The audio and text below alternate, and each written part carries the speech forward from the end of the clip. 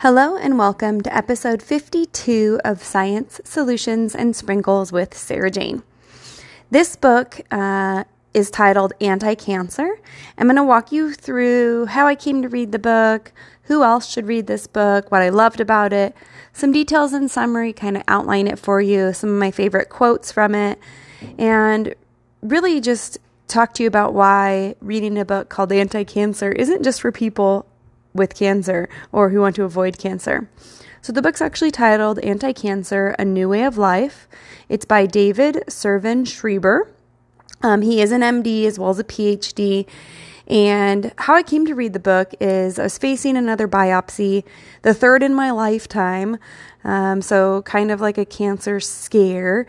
And I mean, I'm fine. I have 1 year for a recheck, but I really wanted a refresher, of nutrition, of the environment, right? I have worked in the natural food industry for over 10 years. But when I was working for Natural Grocers, I was a lot more in tune. This was actually one of the books that was on my shelves. So when I first went to look for it, I actually checked my own bookshelves first because I've seen this book, Anti-Cancer, before.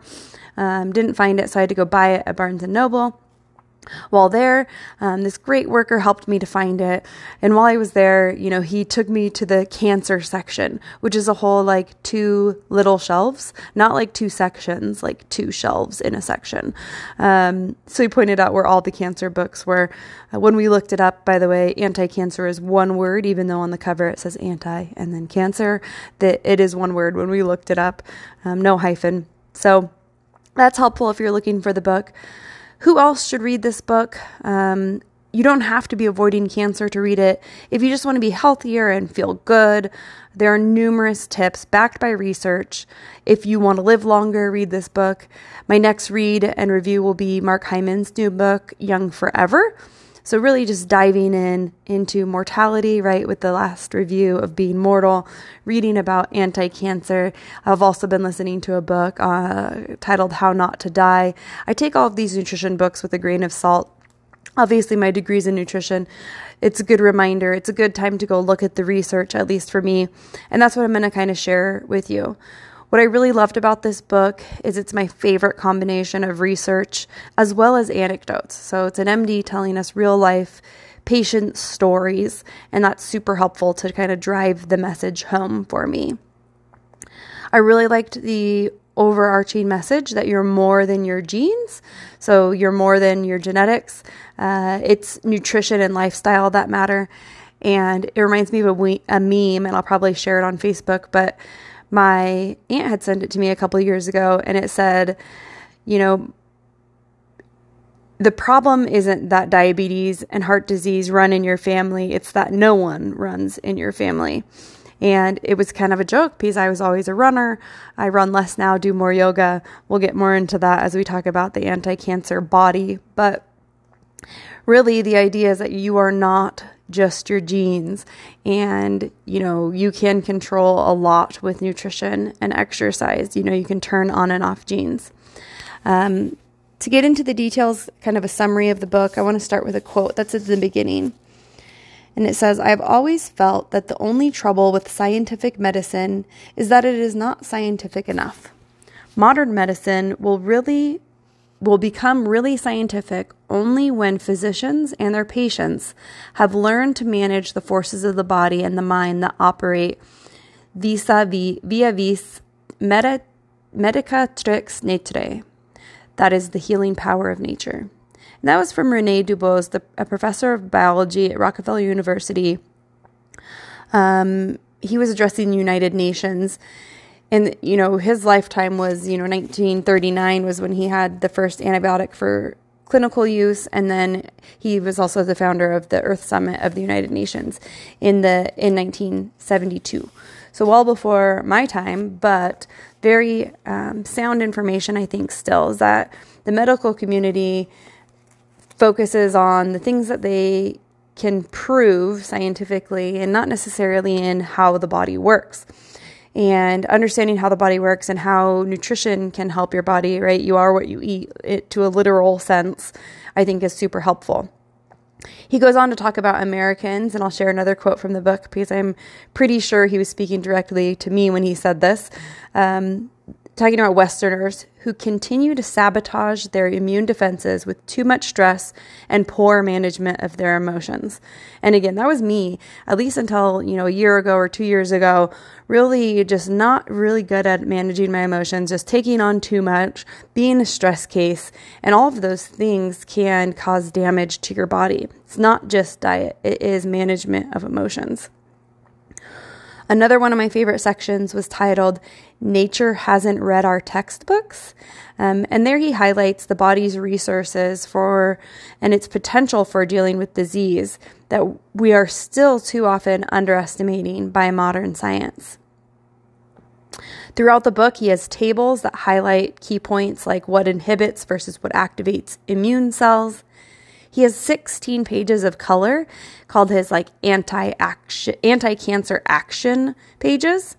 And in those pages, you'll find small changes you can make, like chemicals to avoid, healthier food choices and others, some factors that influence inflammation, imagery of the anti-cancer plate, which is mostly vegetables. It includes herbs and spices, healthy fats, grains, and animal proteins. Animal proteins are listed as optional. At least for me, the grains are optional. I do eat some animal proteins, but mostly vegetables. He has examples of high and low glycemic foods, since blood sugar balance is related to most diseases. Cancer is no exception. The most contaminated fruits and vegetables, so what you should try to buy organic versus what you can buy conventional. I actually did a whole blog post on this recently. You can see a reference on the blog of conventional versus organic. It's a good refresher for me as well when shopping. Asparagus doesn't have to be organic because of how it's produced. It's lower risk. But things like apples, you should always buy organic. So kind of those what to buy organic, what to buy conventional lists. Omega-3 content. He has a table of omega-3 content in fish and seafood. I personally eat fish a few times a week. I also take a high quality fish oil, and I also eat flax seeds in my smoothies every day. Classification of the effects of certain foods on specific cancers. So looking at the research, what specific foods help colon, brain, lung, prostate, breast, right? The big ones in the Western world. The top of the list, almost every list, has garlic, Brussels sprouts, leeks, scallions, and beets. And Brussels sprouts is the one that always gets me. And I want to tell you this quick anecdote. I was getting my tonsils out when I was, 23 or 24, and I ate a ton of Brussels sprouts. It's like, what has a lot of vitamin K? What's going to help with my clotting so I can heal really fast from this? And they took my tonsils out. Again, I was pretty old for having my tonsils out, but I was having a lot of throat issues. And I didn't bleed a lot. I only took the pain medication for less than 24 hours after my surgery. And I was, back at school in 2 days, college, finishing up at Cal Poly. And my doctor called me a Navy SEAL, and he's like, what did you do? And I was like, I ate a lot of Brussels sprouts, every food that I could think of that was going to be high in vitamin K to help my clotting factor. And so I tease up Brussels sprouts, and it should be Brussels sprouts for Popeye, instead of spinach, but really good for you. And again, I've got a personal story that I know that eating a lot of them was helpful for me. In the anti-cancer action area, he also has omega-3 versus omega-6s, how the balance is in our body. We technically get too much omega-6s typically, so it's not something that you need to supplement with. I remember a couple years ago, someone coming to me with this I just got an omega-3 supplement, and they showed it to me, and it was from Trader Joe's, and it was an omega-3, 6, and 9 supplement. So it's basically an essential fatty acid or a fatty acid supplement, but it had 3s and 6s. And I was like, no. The point is we're taking 3s to offset the 6s that we get so heavily from our diet. But that is lost to some people. So it's getting more omega-3s because omega-6s are readily available everywhere. He also has a MET table, so a metabolic equivalence, basically the energy spent per activity measured by these METs, metabolic equivalents, so you can see what you need to get increased metabolic equivalence each week. He also has his anti-cancer shopping list, and finally, a summary of the detoxified diet. So that's like a color section within the book that I thought was really helpful. I also pulled out some quotes, more quotes from the book that I like before I'll get into the chapter by chapter summary, how the book is kind of weighted. But he points out things about how we study cancer, similar to how we study geriatrics. It's very underfunded when we talk about nutrition because there's no drug to sell. He says, quote, "Unfortunately, the commonly held notion that studies on mice don't prove anything about humans is true, i.e., it's really hard to study diet and cancer because human trials are expensive and there's no monetary benefit to someone like Big Pharma, right? There's nothing to sell. We're not actually, despite the fact that we're going to help people if we know what foods to eat, it doesn't make money. You're never going to sell enough Brussels sprouts to pay for the research that would go into proving that they are good for you." Another thing I knew that was kind of reaffirmed is that doctors don't know much about diet, and what they do know is oversimplified. So to get my degree in nutrition, I had to have a full year of advanced metabolism. I was equivalent to a pre-med student in anatomy and physiology. I also had to take biochem, a bunch of microbiology courses. I really just wish doctors were trained more in nutrition and knew more about how food can be medicine. He quotes Upton Sinclair saying, "It's difficult to get someone to understand something when his salary depends on his not understanding." And now, while this could be referenced to what I was just talking about, doctors not knowing about nutrition, right? A doctor needs you to be sick to come back to you, to come back to them so that they can treat you. If you're not sick, they can't treat you.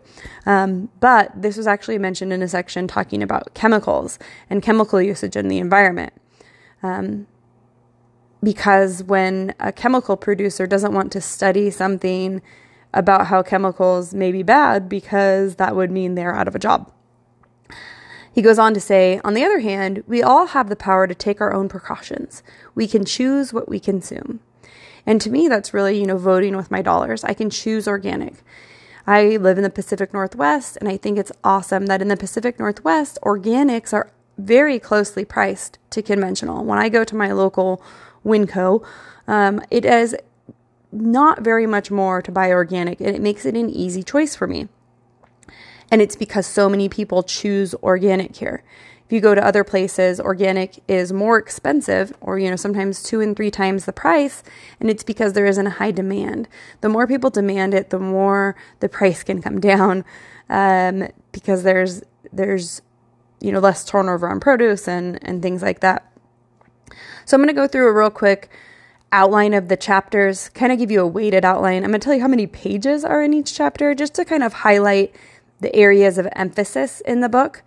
So chapter 1 is only 6 pages. It's one story, and it's kind of introducing his story. Number 2 is called Escaping Statistics. That's only 7 pages. 3, Danger and Opportunity, 8 pages. 4, Cancer's Weaknesses. He highlights a lot of research. This one section is Cancer's Weaknesses is about 24 pages long. Chapter 5, Breaking the News, about 4 pages. 6, The Anti-Cancer Environment. He spends 40 pages with this big focus. He gives lots of warnings about chemicals. He talks about cell phones.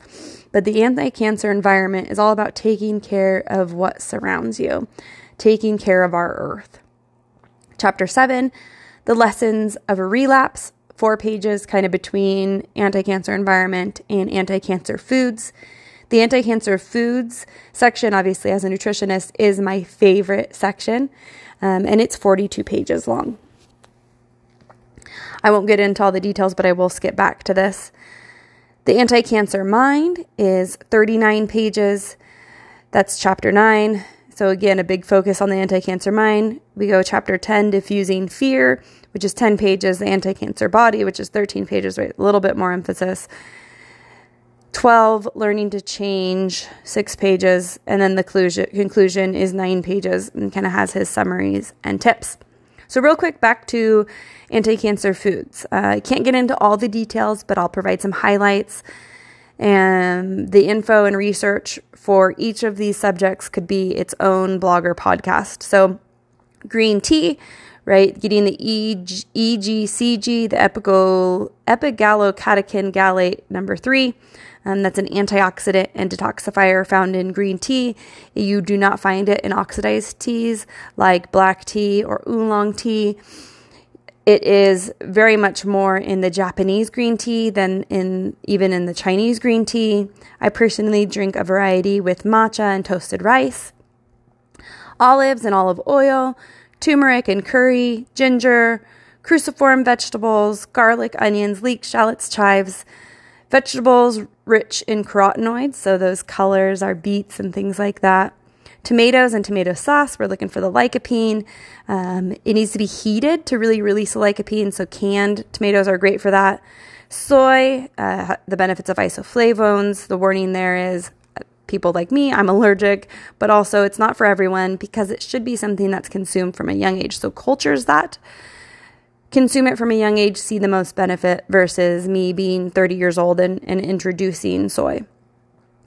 He touches on different herbs and spices, seaweed, berries, plums, nectarine, peaches, citrus, fruit, pomegranate juice. Does talk about red wine with food in small amounts, so 1 glass a day, 4 ounces max is what I do with food, with a meal. Dark chocolate, be careful about heavy metals, but it does have some benefits.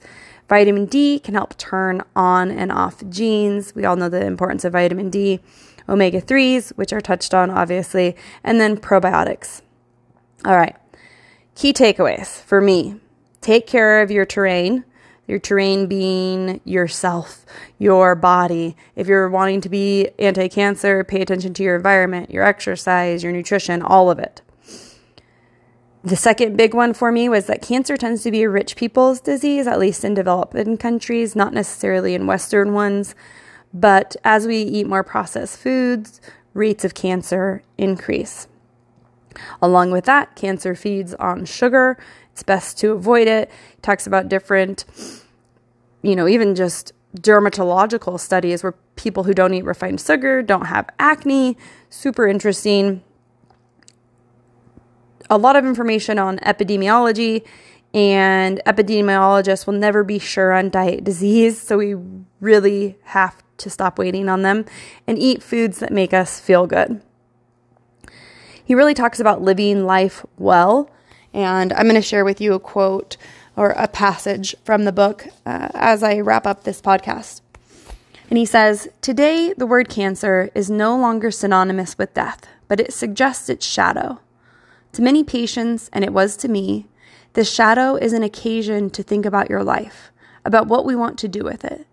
It's the occasion to begin living in such a way that the day we die, we can look back with dignity and integrity. That on the day we can say farewell with a feeling of peace. I found that realistic attitude in almost all the people who have survived their cancer well beyond the statistics they were given. Yes, I may die earlier than foreseen, but it is also possible that I'll live longer. Whatever happens, I'm going to live my life as well as I can from now on. It's the best way to prepare for whatever happens." And I think that's so inspiring. And kind of like I mentioned at the beginning of this podcast, my third biopsy in my lifetime at 37, it has definitely given me pause and time to reflect with my family and some of the life changes that I've made over the last year and really appreciate the life that I'm living right now. In his conclusions, he talks about as well the importance of terrain. He talks about the effects of awareness, as well as the synergy of natural forces that we tend to ignore when we look to modern medicine. I want to encourage you to pick up this book and read it. It's a quick read. It's a good read. Again, lots of research, lots of anecdotes. Overall, I loved this book and hope to read it again maybe next year to kind of give the refresher and also make sure that I am living my life and eating these superfoods. The more variety you have, the better is another big takeaway. So hopefully this can act as inspiration for you. But this is Sarah Jane with Science Solutions and Sprinkles. Check out the blog, like the podcast, Connect with me where you can.